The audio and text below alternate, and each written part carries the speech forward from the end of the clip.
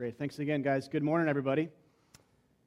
Welcome to back to Hiawatha for most of you, and if it's your first Sunday here, as I think Spence said, we're really glad you guys are with us today for our service. And now for the second installment of our three-week series in the book of Jude, the New Testament letter, or book of Jude, a letter to the first century church, kind of on a broad level. If you know a little bit about the New Testament letters, you might know that they're written to geographic specific situations like cities. A lot of Paul's letters are anyway, the Apostle Paul's. This is more of a broad letter.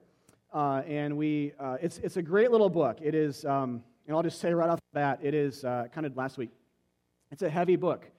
There are kind of like the Psalms at different styles sometimes in the Old Testament. There are imprecatory Psalms and sort of these almost cursing Psalms and darkness Psalms, ones that are really, the writer's under a lot of oppression and weight. And then there are praise ones and coronation Psalms and things like that too.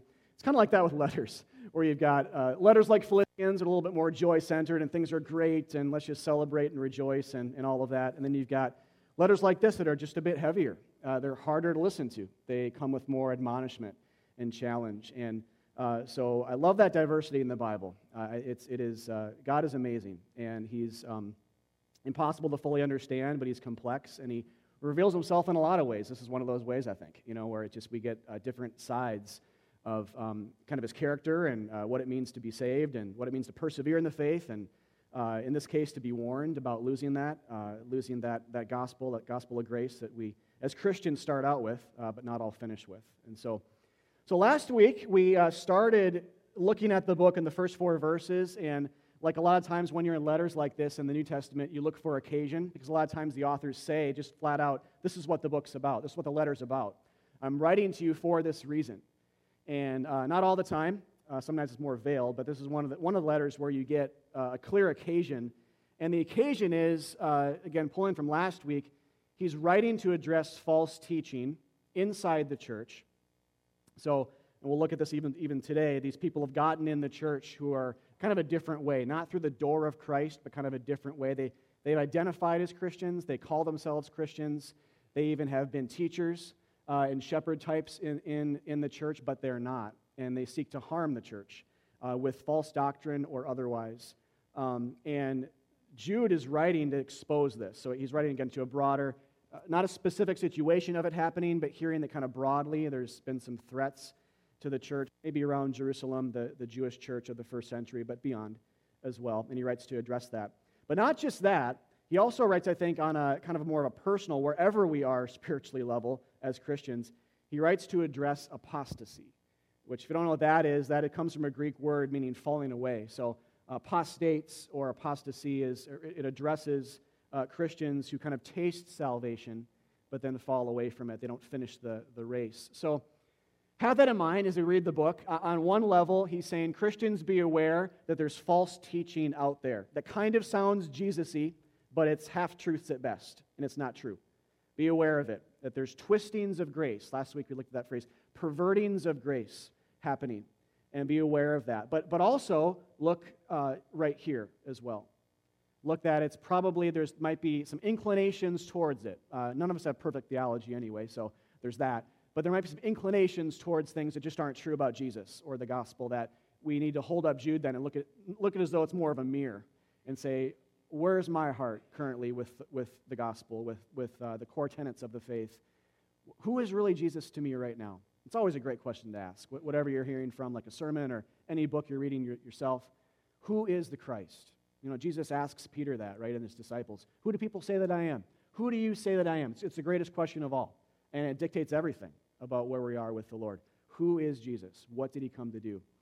And so a lot of the book then is about exposing false versions of that and then kind of contrasting, of course, by implication, what are the true versions of that, but what is the gospel? That's what it means to contend for the faith, remember, from last week. What is the gospel? What is not the gospel? Who is Jesus? Who is not the Christ? And it's best not to overcomplicate that. All Christians do it on some level. So what is a book of warnings then to the church? As the biblical metaphor goes, Christians are like sheep. False teachers who seek to harm with false doctrine and otherwise are like wolves who want to devour the sheep. Pastors are like shepherds, and Christ is the ultimate chief shepherd who tends to his flock. but pastors are like under-shepherds, we call them, or overseers, or elders of a church are like shepherds who fight the wolves, raise awareness to their presence, and teach counter-gospels to theirs. And so we wanted to start, on behalf of the rest of the overseers here, I'm one of them at the church, but just start by mentioning that to you guys in the context of talking about false teaching. A lot of you guys probably have different backgrounds to that or experiences with it in past churches or just personally. Wanted to address that this is how we view church polity or governance in terms of what a pastor's job is. Part of the job, if you think, okay, they're to be a shepherd, part of that job is to protect. That's what shepherds do for sheep. They protect from outside attack. In this case, to stick with the metaphor, wolves. And so we talk about being pastors at church. We think this is our job. It's part of our calling is to protect you guys and ourselves, kind of amongst the team as well. We protect ourselves from this because we're also the sheep in a sense before Christ. But it's part of our calling, and we love you guys. We didn't, our arm wasn't twisted into doing this as a church. We love the church. We love Christ. We love the gospel. We love this church. And when things threaten the church doctrinally, it gives us a righteous anger. We don't like that. It bothers us. It keeps us up at night. And it looks like preaching a certain way, but it's more than that, of course. It could be personal. But we love you guys too much to allow you and then us as well, again, amongst the team, to diverge onto, to be devoured by wolves, essentially, but to diverge onto bad theologies that are untrue and harmful. Because bad theology does hurt people. It was a mantra of sorts my old pastor used to give me, and he's right. Bad theology is harmful. It's not just this, it's wrong. It actually hurts. It hurts people on multiple levels. And so part of what it looks like then to feed and to protect and guide is good, sound biblical teaching about Christ and His grace. But with that aside, today's plan then is to preach the main section of the book, which is a list of, it's verses 5 to 16. Again, it's a short book, one chapter, so just verses. If you're looking for a chapter mark, it's not there. There's no chapter 1, it's a chapter. Verses 5 to 16. It's a list, basically, just to summarize it, because it's a hard section to understand, so at least you've got this going into it. It's a list of examples of people who did not stay in the faith. Even angels who fell. So angels come into this as well, which is interesting. They started, angels and then Christians who kind of were Christians but not really, but started but not finished. They started but didn't finish the race. Or they ended up choosing evil over good or sin over grace after starting with grace. And so he cites all these stories in kind of a rapid-fire way to encourage the church not to be like them, as if they were examples, negative examples to not follow. So the encouragement is, the admonishment is, start and finish in the faith. Continue in God's salvation. The Apostle Paul uses more phrases like walk and be strong in grace, but continue to run the race, he says, of the faith. And so this is Jude's version of that. Remain in the faith. Don't pervert or change the grace of God, which is the good news that Jesus died for our sins. Don't change that or add to it or subtract from it. Receive it as God gives it. And don't grow weary or tired or bored of it, which is common too sometimes for all of us. At some points in our journey, but for some, it happens so much, it's that they go so far there that they actually leave the faith. God's grace is enough. His grace is beautiful. His grace is powerful.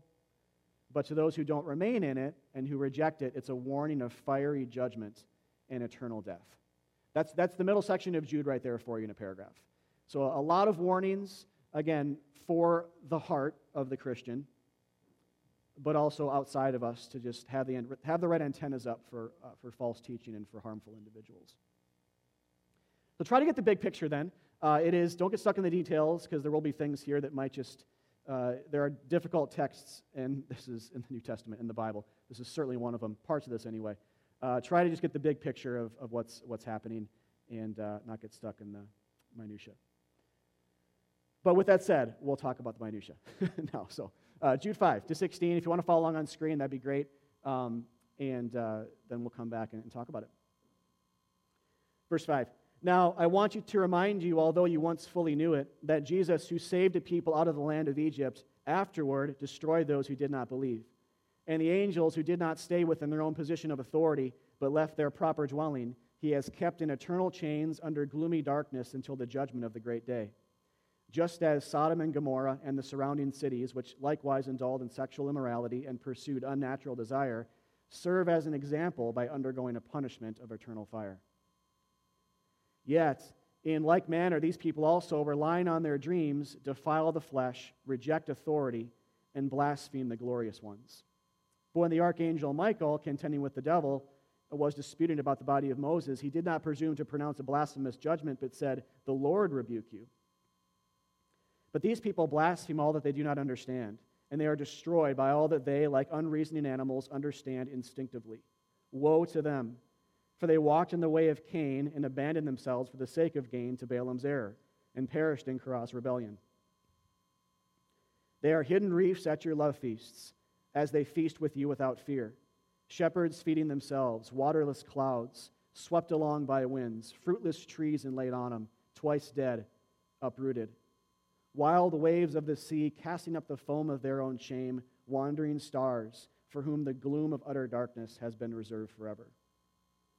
It was about these that Enoch, the seventh from Adam, prophesied, saying, "Behold, the Lord comes with 10,000s of his holy ones, to execute judgment on all, and to convict all the ungodly of all their deeds of ungodliness that they have committed in such an ungodly way, and of all the harsh things that ungodly sinners have spoken against him." These are grumblers, malcontents, following their own sinful desires. They are loudmouth boasters, showing favoritism to gain advantage. All right, so good. A lot of truth here. It's also one of those things you think, man, I don't know if Jude's a guy I'd want to hang out with for a beer or anything, but it's a lot of tough stuff there, right? But let's go back, and what I want to do is talk about this from two different angles. One, we're going to look at just kind of some of the sins, the main ones that are talked about, and descriptions of false converts, or wolves, or false teachers, or people that twist grace. And so whatever you want to think about there, they all kind of are similar. But descriptions or a list of sins, we'll talk about some of them, and then move on to this more pronounced idea of, and I think this is the main theme of the section, is a list of, as I said before, non-finishers in the faith. So people that started but didn't finish. In fact, one of the biggest warnings you get in the New Testament to Christians is, to those of you who have started, praise God, that's a gift. But be sure you finish. You don't stop believing. You don't stop clinging to the grace that you clung to from day one. Don't let go. And so that's, Jude kind of picks up with the greater chorus of that in the New Testament and gives his fresh approach to it. So let's start with list of sins here. And again, descriptions. So either it's sins or more descriptions. It's kind of a complicated, nuanced list. So of false converts, wolves, false teachers, and grace twisters. The first is, and probably the biggest one that you'll see kind of spread through this whole sermon, is unbelief. Remember that unbelief is a sin. It's not a neutral place that God waits for us to climb out of, which is kind of bad news, but also really good news. If we understand ourselves to be kind of in this morally neutral place of unbelief, the idea is that God, in order to give us kind of free choice, waits for us to climb out ourselves and rather fully and either truly reject or truly receive. But here and many other places in the Bible, unbelief is called a sin. It's distrust, right, in God. It's saying, I don't need you. I don't believe you either are there, period, or it's I trust more in myself to save, or other things, other philosophies or good works to save. And so unbelief is something that, and this is the good side of it, that Jesus died for. We got to understand that. And this is good news for if you're not a Christian today and you're here, or if you're a believer who at any time wrestles with doubt or disbelief, which is all of us in the room, should be. It's me. And that is, go to Jesus with it. If he bled for it, he will provide a way out from it. If he died for it, he will give you the gift of the opposite of it, which is belief. He is the giver of salvation, right? It's not just all other sins except this one, His blood actually, this is the good news of it too, is, we think sometimes that when we become Christians, we open an invitation to Jesus that he then accepts and says, oh, well, thank you, and kind of walks into our heart. It's really not that way. I mean, that's actually not as good of news as saying the good news of the gospel is that Jesus invades our heart when we weren't even looking for him. He breaks in, and says, here I am. When, like Romans 3 says, we weren't believing in him or looking for him or seeking him in any way, and yet people are still saved. How do you reconcile that? When they make this all-inclusive statements about no one seeks for God, and yet so many people are saved from their sins and actually do seek him then. How do you understand that? The answer is God dies for unbelief. He's stronger than it. He overcomes it. He breaks in. So, it's fine to understand our conversion as, we invited Christ into our life. We believe the gospel. But behind the curtain of that is God invading our heart to make us want that at all in the first place. So be humble in that. If you're a believer, God desired it, and you are because he wanted it. But also be very encouraged in that. God wants you to be saved more than you do. He wants your salvation more than you want it. You got to bank on that in the throes of doubt, right? In the throes of sin and addiction. He wants you to be in his fold. He wants you in his kingdom. He wants to destroy your sin and forgive it and vanquish it and erase it. And part of that is overcoming our unbelief. But anyway, a little bit of a digression there. But unbelief is a description then of one of the sins of these types where it's not just a wrestling with doubt or a little bit of unbelief. It's a full going that way where they've fully rejected God and fully rejected the gospel for the sake of other things, which we'll kind of talk about. All right, the next thing is sexual sin, which he calls sexual immorality in one part, but then a defilement of the flesh in another part. And then in reference in Genesis 19 to the sin of Sodom and Gomorrah, he talked about unnatural desire, which is homosexual sexual sin, a particular sexual sin, not worse or better in any way. It's just a sin, another type of sexual sin. And remember, relatedly, he's talking about not just the sins themselves, but last week we mentioned this. When you twist grace, part of what people do sometimes is they say, hey, if God saves you by grace, this is fine just to do. Just go and sin. It doesn't matter, like if you're married or not. Just have sex with who you want. If you're committed in your heart, just have sex. Or any type of sexual sin or perversion, which I think is a really helpful, as you talk about homosexuality too, especially, the Bible here is a prophetic word, not just that it addresses the issue, but it says, there are people in the church here in the first century who are saying, because of grace, it's okay. Don't worry about it. Homosexual behavior, it's not talking about the inclination towards same-sex attraction here or anything, or temptation. That's not a sin. The behavior, it's not just the sin. It's saying that in this church, it's okay. God loves you. He saves you by grace, so just go and lust after whoever and whomever you want, and it's all good. It's a hugely prophetic word for today, because inside the church, this is the case too, where we can turn a blind eye to this particular issue and many others, any type of sexual sin. Say, well, it's just about grace, so let's just not freak out here, about sin. That's not the point. Grace actually takes sin very seriously. It just promises complete annihilation of it. So either we believe that narrative or we don't. It's like if Christ destroys it, live that way, and talk that way, and teach that way, rather than to the contrary. But anyway, these people are sexual sin embracers on a variety of levels. This is just a couple of words for it. They also rely on their dreams, which is to say they are false prophets. They trust more in, God gave me a dream last night, and I feel like this is something that I need to say to you, and I know it's a little bit contrary to this, but I really feel like it's from him. It's one of their characteristics as well. Great modern-day example of this would be Joseph Smith, the founder of Mormonism, who, if you didn't know that, all the Mormon doctrine comes from this guy's supposed dream, a vision that he had himself. And so that would be an example of relying on your dreams, false teacher, right there, that a guy who literally added to this saying, well, this is still good, but here's what's greater, the Book of Mormon. So that's your new holy book, basically.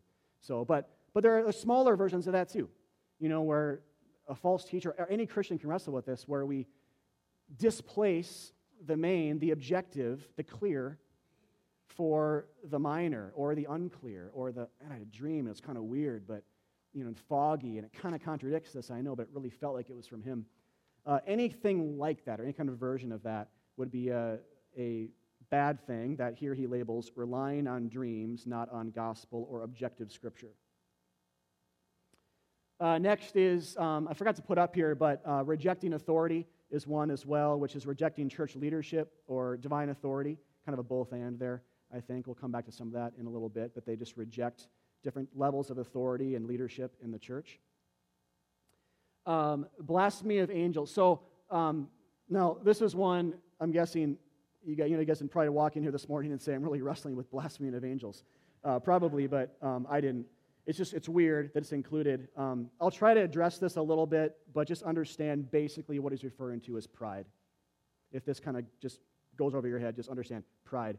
But what it has to do with, it seems, this is why he quotes what he does here when he talks about Michael and the devil and all of that, is speaking against or lowly of angels. So Christians doing this.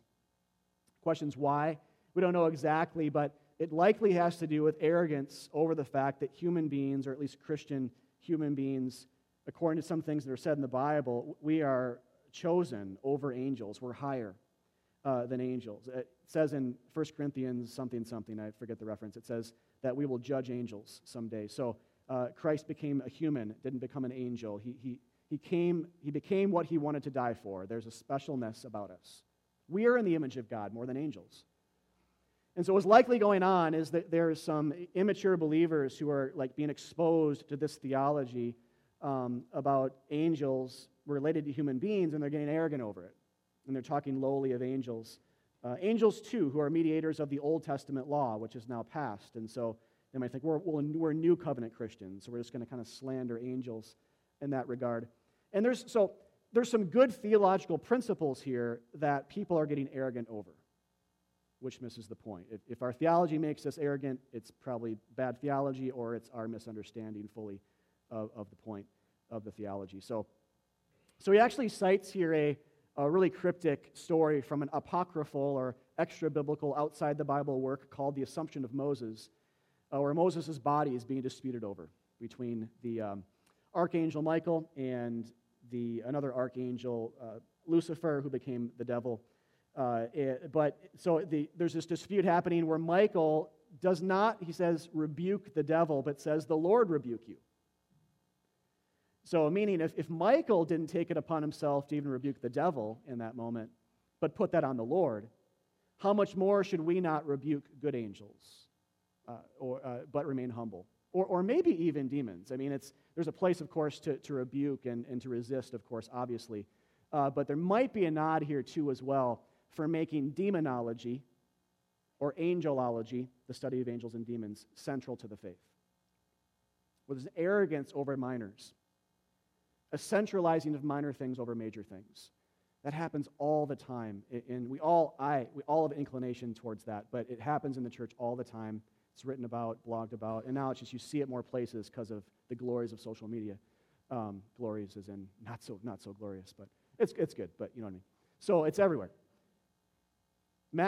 Centralizing minors, in this case possibly a nod to demonology over just what the gospel, because the center of the faith is not demons and overcoming demons. The center of the faith is Jesus Christ and Him crucified, who overcame demons for us. So there might be a bit of an arrogance here then of, I'm greater than these, or I'm better than these angels, or all this stuff. And where the gospel just screams at us, it's not about you. You actually aren't, we're not greater than them. In some ways, angels are much stronger than us. We're the weak ones who've been chosen and loved. And that should keep us in our place, so that when we do talk about these things, we have the right spirit about which we talk about them. So anyway, at the end of the day, understand just pride here, and theological pride is one of the marks of these types of people. Next is he just says, hidden reefs among the church at your love feasts. Love feasts was a first century phrase or word for church gatherings, so we don't call this our love feast today. Welcome to our love feast, but basically that's what it is. It implies that there's love and unity amongst the believers who are taking communion. That's the feast.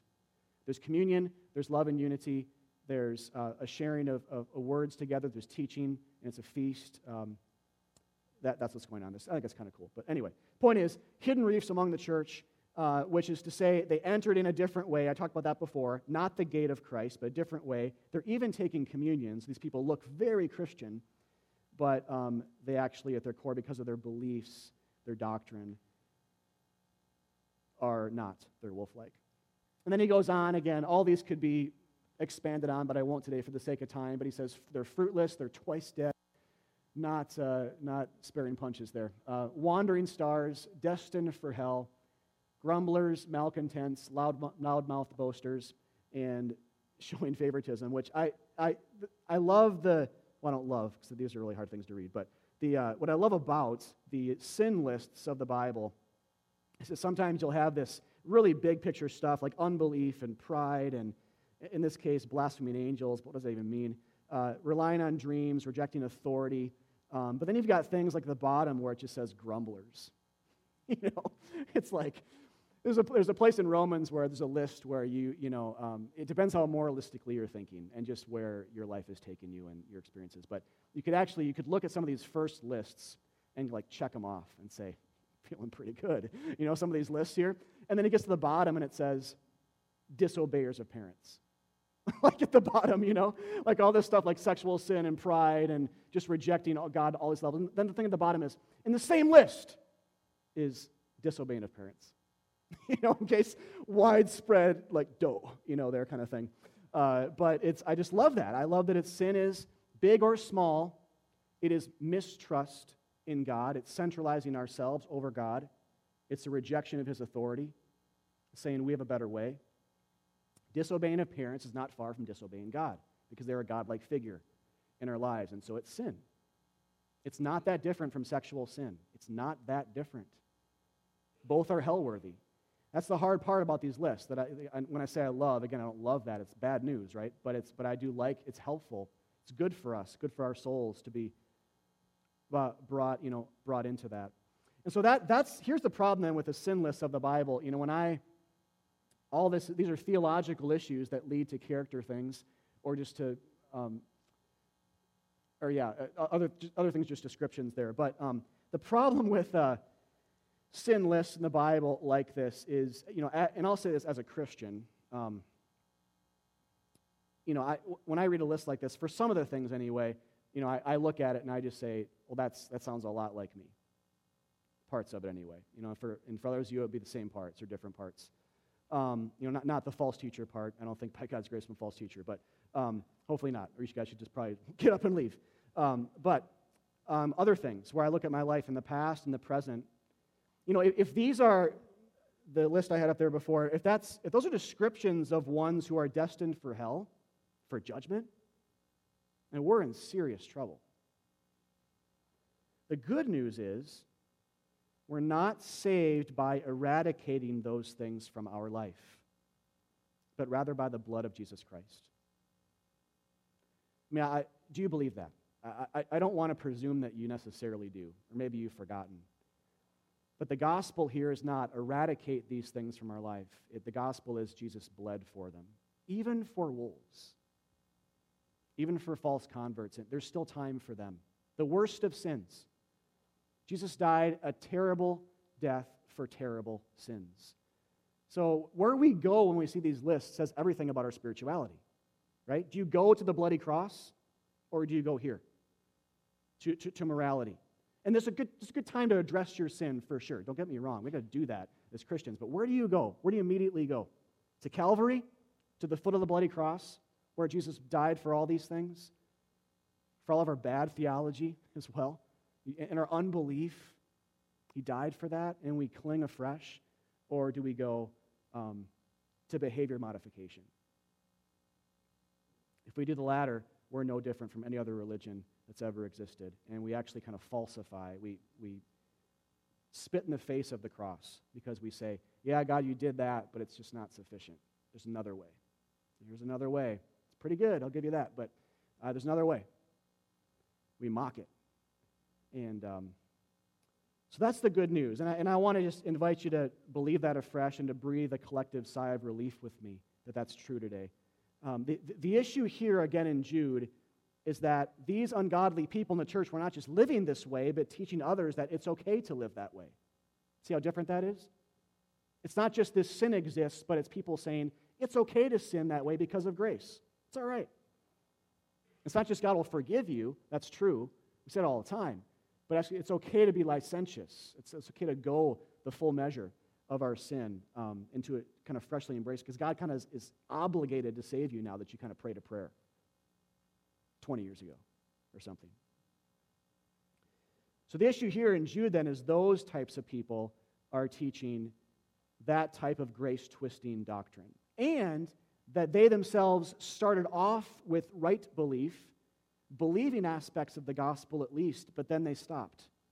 They fully disbelieved and rejected grace. They didn't finish the race of faith. That's a special element here that needs to be seen. It's not just the sin. If it is, all of us are wolves. All of us are false teachers. All of us are false converts. If it's just about the sin, because who doesn't have sexual sin in their hearts? Or acting out with their bodies, right? If it's just about that. But it's not just about that. It's about saying that's okay, one, and then two, promoting that in the church, but then two, ourselves not finishing the race of faith. And that's why he weaves in amongst the sin lists all these kind of bullet point stories of people not finishing the race of faith. They started with grace. God alone saves me. And they moved to evil or even to good works to replace Christ. And it looked like maybe at times good doctrine that was not. But it looked like they were veiled in good works sometimes and talking about things. Or it was just flat out sin. But whatever the case, they went to something else besides the grace of Christ. And so I want to talk about those then for a minute. And that is the list of non-finishers. And so I'll just kind of go through these sort of quick here, especially the first few. And that is first, kind of out of order. He talks about here the angels first who fell and became demons. So started but didn't finish. He talks about Cain, who became a murderer and killed his brother Abel in Genesis 4, but he also had contempt for his brother Abel. And remember, whenever you see contempt in the Bible, you see someone that's showing their true colors of their spirituality, which is what? Living by works, not by faith.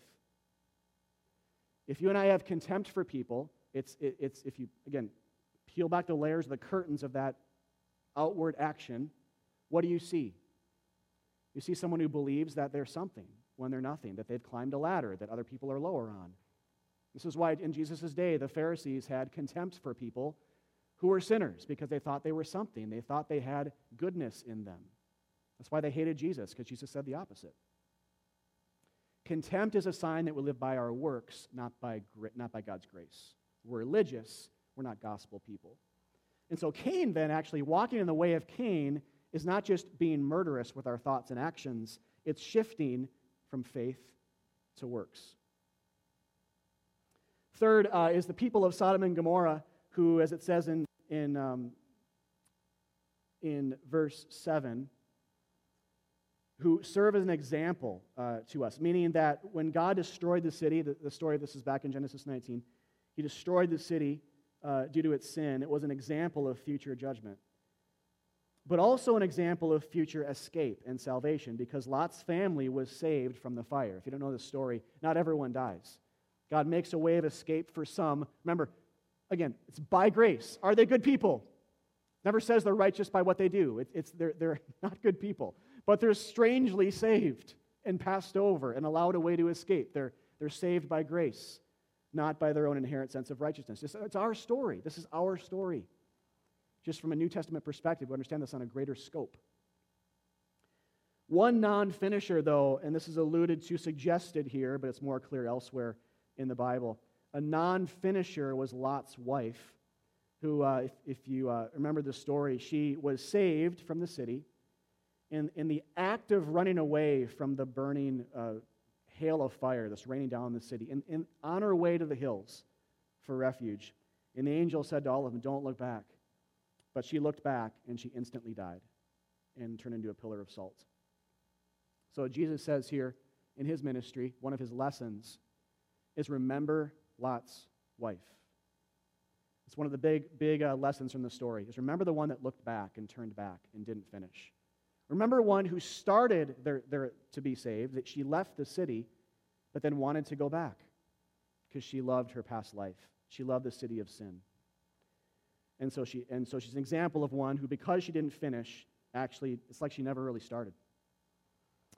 Balaam here as well, a story of a guy who moved from truth to a lie, a prophet, loved the word of God, but then exchanged it for sensuality and selfish gain, from Numbers 22 to 24. I won't read that today. The biggest one, though, is Israel. Israel's story post-Exodus. This is by far the most talked about example of not finishing in the New Testament. And it's something, if you're a Christian, you should be privy to because of how much it comes up and how much it's a warning for us to not be like them. And so in verse 5, to catch us up here, what he says, to remind us, he says, I want to remind you, although you once fully knew it, that Jesus, who saved a people out of the land of Egypt, so referring to the Old Testament Exodus of Israel out of Egypt, afterward, he destroyed those who did not believe. In Hebrews 3:19, it says the same thing, referring to the same story. They did not enter Israel, did not enter the promised land because of their unbelief. So what the New Testament does then is it correlates the exodus of Israel and our exodus from sin and death. And so in the Old Testament, Israel exoduses out of Egypt. They wander in the desert for 40 years. The first generation of Israelites all die here, not entering the promised land because they disbelieve God. They disbelieve in his goodness. They stop trusting in his grace. They disbelieve the gospel. They stop believing the gospel, so they never get here. Only a couple do, like Caleb and Joshua, who keep believing. But the whole first generation of Israel die. It's the second generation that gets into the promise. Even Moses dies here. The second generation is the one that gets in. So the New Testament, picking up on this motif, says that's our story. There's a new exodus that happens now through Christ, and we have our own exodus. We've escaped from sin and death. He's died for our sins. And now we're right here in our own desert wandering church age, and we await his arrival, the full entrance to the true promised land. It's coming. So the lesson is, like Israel was saved but then did not persevere, so do some Christians experience Christ and kind of taste salvation, but not finish. They don't continue in belief, because unbelief is always the issue. They don't keep believing the gospel. As Jude in Hebrews says, the issue is unbelief. And so it happened with Israel, and it's happening for Christians now in the New Testament. They're abandoning their first love. Grumblers here as well is actually a nod to, and malcontents, a nod to Israel as well during that same time frame when, after the Exodus, they grumble at their circumstance and even want to go back to Egypt. Some of you guys know this story. They even want to go back. Exodus 16 says, in the desert, the whole community grumbled, and there is judgment. And Korah's rebellion is another one of these stories I won't read, but just to reference it, in number 16 was a widespread kind of corporate grumbling at Moses. And they said, who's this guy? Why is he leading? I can lead. They grumbled at him in the authority and leadership God appointed for that church, and they were judged for it. So grumbling then is it's a dissatisfaction with salvation. It's being a malcontent. Philippians 2 talks about this as well for the Christian life. It says to not grumble, because to grumble is to be like faithless Israel. It's to not be satisfied with Jesus alone. It's to say, I'm not happy with the heavenly and immeasurable and infinite riches of grace that's been like dumped on me at the foot of the cross. Like, that's not enough. And so that's the warning. It's all these things, but with Israel in mind especially, is to not grumble, to keep believing the gospel of grace and to not grumble in circumstance or with what the essence of the gospel is. And grumbling's a sin Jesus died for, right? So it's not saying if we grumble, we're out. It's saying bring it to Christ. It's those who have hardened themselves too much, who've harbored the sin of grumbling too much, and they stop taking it to him. And then where else are we going to go if we don't have the blood of Christ to cover grumbling? That's where they've taken it. So Jesus dies for grumbling, but it's people that stop taking it to him and harbor it too much, where their whole heart becomes one big grumbling factory, and there's never happy with salvation, and so they fully leave it. Actually, one additional story is, you guys remember the point in that story when Israel's in the desert and God gives manna, or the bread from heaven? So at one point, God every day actually gives bread from the dew of the earth, and they can eat every day. And it's a miraculous thing. It's sufficient. They can cook all kinds of things with it. It's an amazing thing. And it's for this time in between Egypt and the Promised Land. But at one point, Israel complains. There's this uprising, and they say, we want quail. Remember that, where they want meat? They just want a hamburger, And it's like, quail burger. I don't know what the thing is would be there, but be different. But they complain, and there's judgment. God, and I won't go into that whole story, but they complain at the manna. And if you think, you look in the New Testament, what does Jesus call himself in John 6 when he talks about himself? Do you remember? He calls himself the bread from heaven. He calls himself the new manna. Because we are in the desert now, and we are being fed by God. The new food is Jesus' body and what he does for us on the cross. That's how we're nourished. And so, do you understand here how we can grumble at the same thing? We can just grumble at the new manna. So how does this play out? Do you ever think, when you're here or somewhere else, a different church, do you ever think, seriously, the gospel again? Are you kidding? I'm ready to move on. I'm bored with it. It sounds exactly like Israel in the desert. Manna again? Boring. I want pigeon. How are we not unlike Israel if we get bored with the gospel? How will the same result not befall us?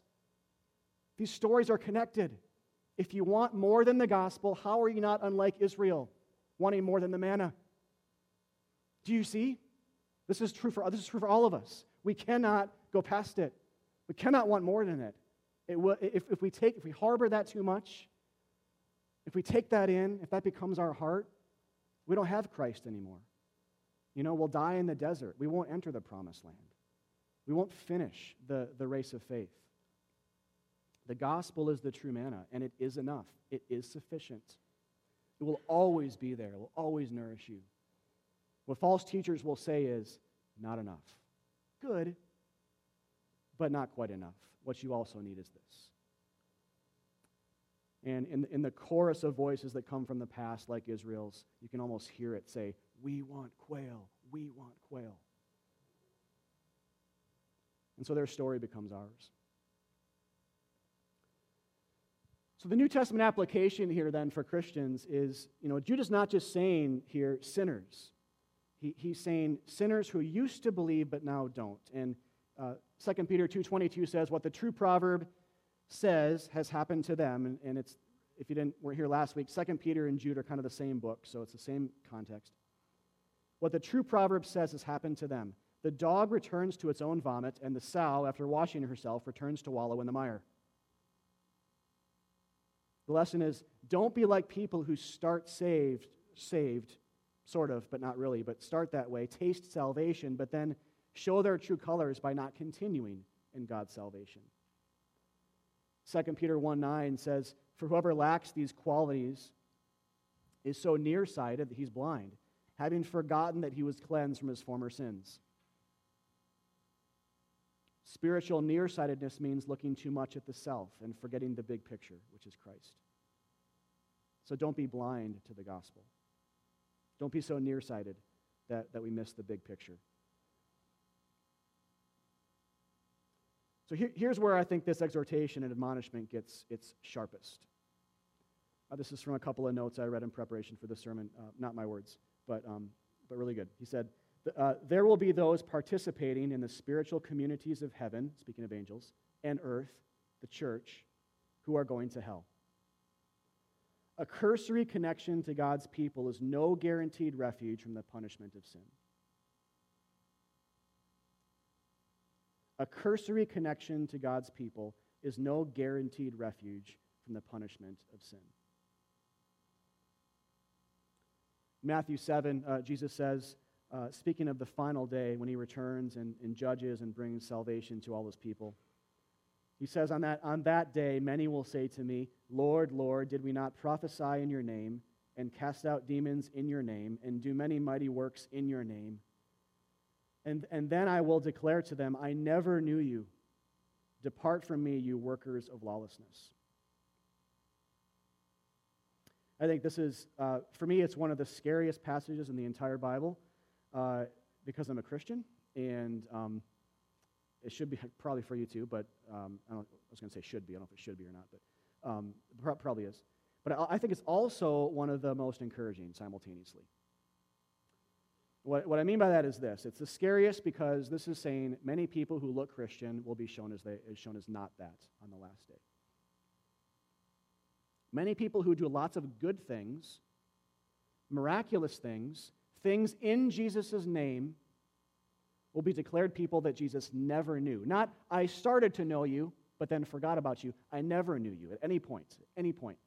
I never knew you. So that's scary, right? That's a gut check. It's a heart check.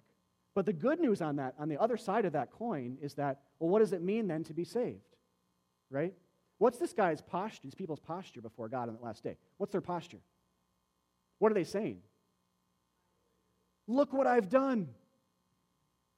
If that's what you're bringing to God on the last day, this is the hope you have, which is no hope at all. God's not interested in your dusty, imperfect, good works that have kind of come from you. He's not, that's not what he wants to know you. Isn't that better news? He wants to know you. And he wants you to know, truly know God, which is, I mean, man, if someone just brought you a gospel that started with that, would you just buy in? Like, here, I've got something that if you believe this, you can truly, truly know the God of the universe. Like, dude, I'm in, you know. There's more to the gospel than that, but I mean, that's amazing. That should be enough. But the good news is then that it's just that it's not, here's what I've done, it's knowing, right? And knowing only comes through belief and faith, and knowing God on His terms, which is His Son. You know, Jesus says, I'm the revelation of God. When you know me, you know the Father. So knowing Christ and knowing what He does for us, that's how we're saved. Not by our moral effort. Even good things. Good things keep people away from God just as much as bad things. They're no better in one sense. In an ultimate sense, they don't get you any closer. You know, our pride and arrogance and self-righteousness and religiosity, I mean, that's what's going on here. You know? So the answer is Christ. It's not works. So here's a related thought then that unpacks this. I think it's really easy to look Christian and hide underneath a costume of good works while not being captivated by Jesus Christ and Him crucified at the same time. It's really easy to do. Is Christianity for you behavior, or is it a person? What if Jesus returns to earth in the next few minutes? Will you rejoice? Does that thought just excite you? Or as a Christian, do you fear it because you're living more by works than faith and grace? Will you rejoice or will you be ashamed? Will you know Him? Will He truly know you? Do you talk to Him? Has the gospel reality of giving us a relationship with God now through His Son? We were enemies, now we're friends. Is that a reality? So you actually talk to Him now? So when He comes back, it's like you're welcoming home a friend, a dear friend? Or is there fear? Fear comes from works because, you know, we don't think we've done enough yet, so we don't want Him to come back, right? If we live by works, we're like, I haven't done enough. I don't want Him to come back. If it's by grace, we want to see Him.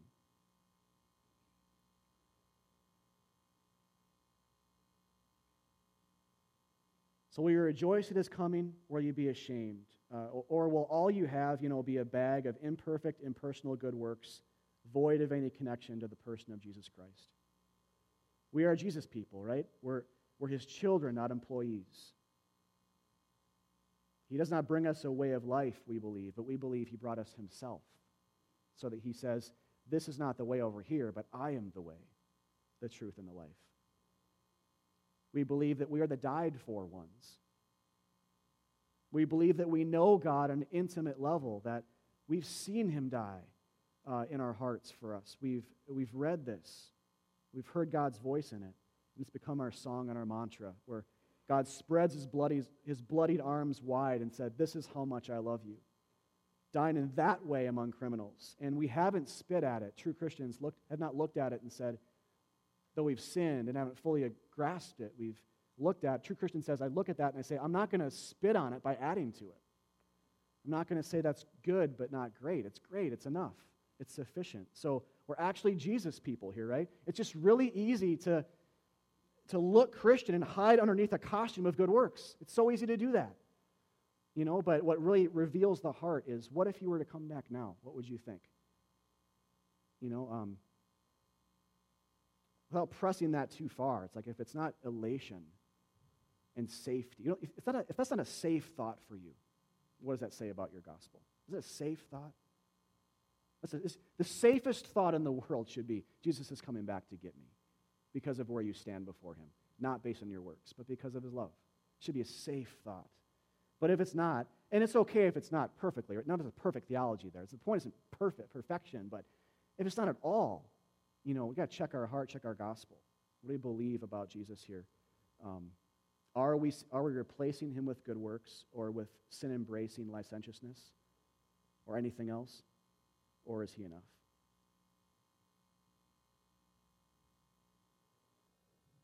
So what do we do in the face of this sobering news? Next week we'll see a lot more when the letter closes, but a few things for today is a bit of a teaser, I guess, to that, is right from this passage, in verse 5, you see the fact, actually 5 verse A. It's got to cut the verse up a bit, but 5 verse A, it says that, I want to remind you that Jesus saved a people out of the land of Egypt. I want to remind myself of that right now and remind you guys of that. This is writing this to Christians. I want to remind you, Jesus actually does save people out of the land of Egypt. He does it. And so he's the answer, right? I mean, all these people weren't from good to bad. They were from Jesus to bad, or Jesus to good news, good works. Like we talked about before, it's not just a behavior modification. It's moving from Christ to something else, whether it's goodness or badness, from belief to disbelief.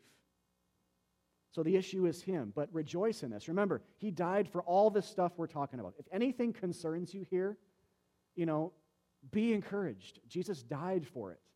It's not sort of this stuff over your past sins, and there's this other stuff that he can't cover. Like, it's enough. It was a terrible death for terrible sins. He died. Always remember that. Run back to Christ. That's what we do in the face of this sobering, and we help others unto that as well. And that's actually this last piece here in Hebrews 3. Part of the answer is just that, community. But in Hebrews 3 it says, take care, brothers, lest there be in any of you an evil, unbelieving heart, leading you to fall away from the living God.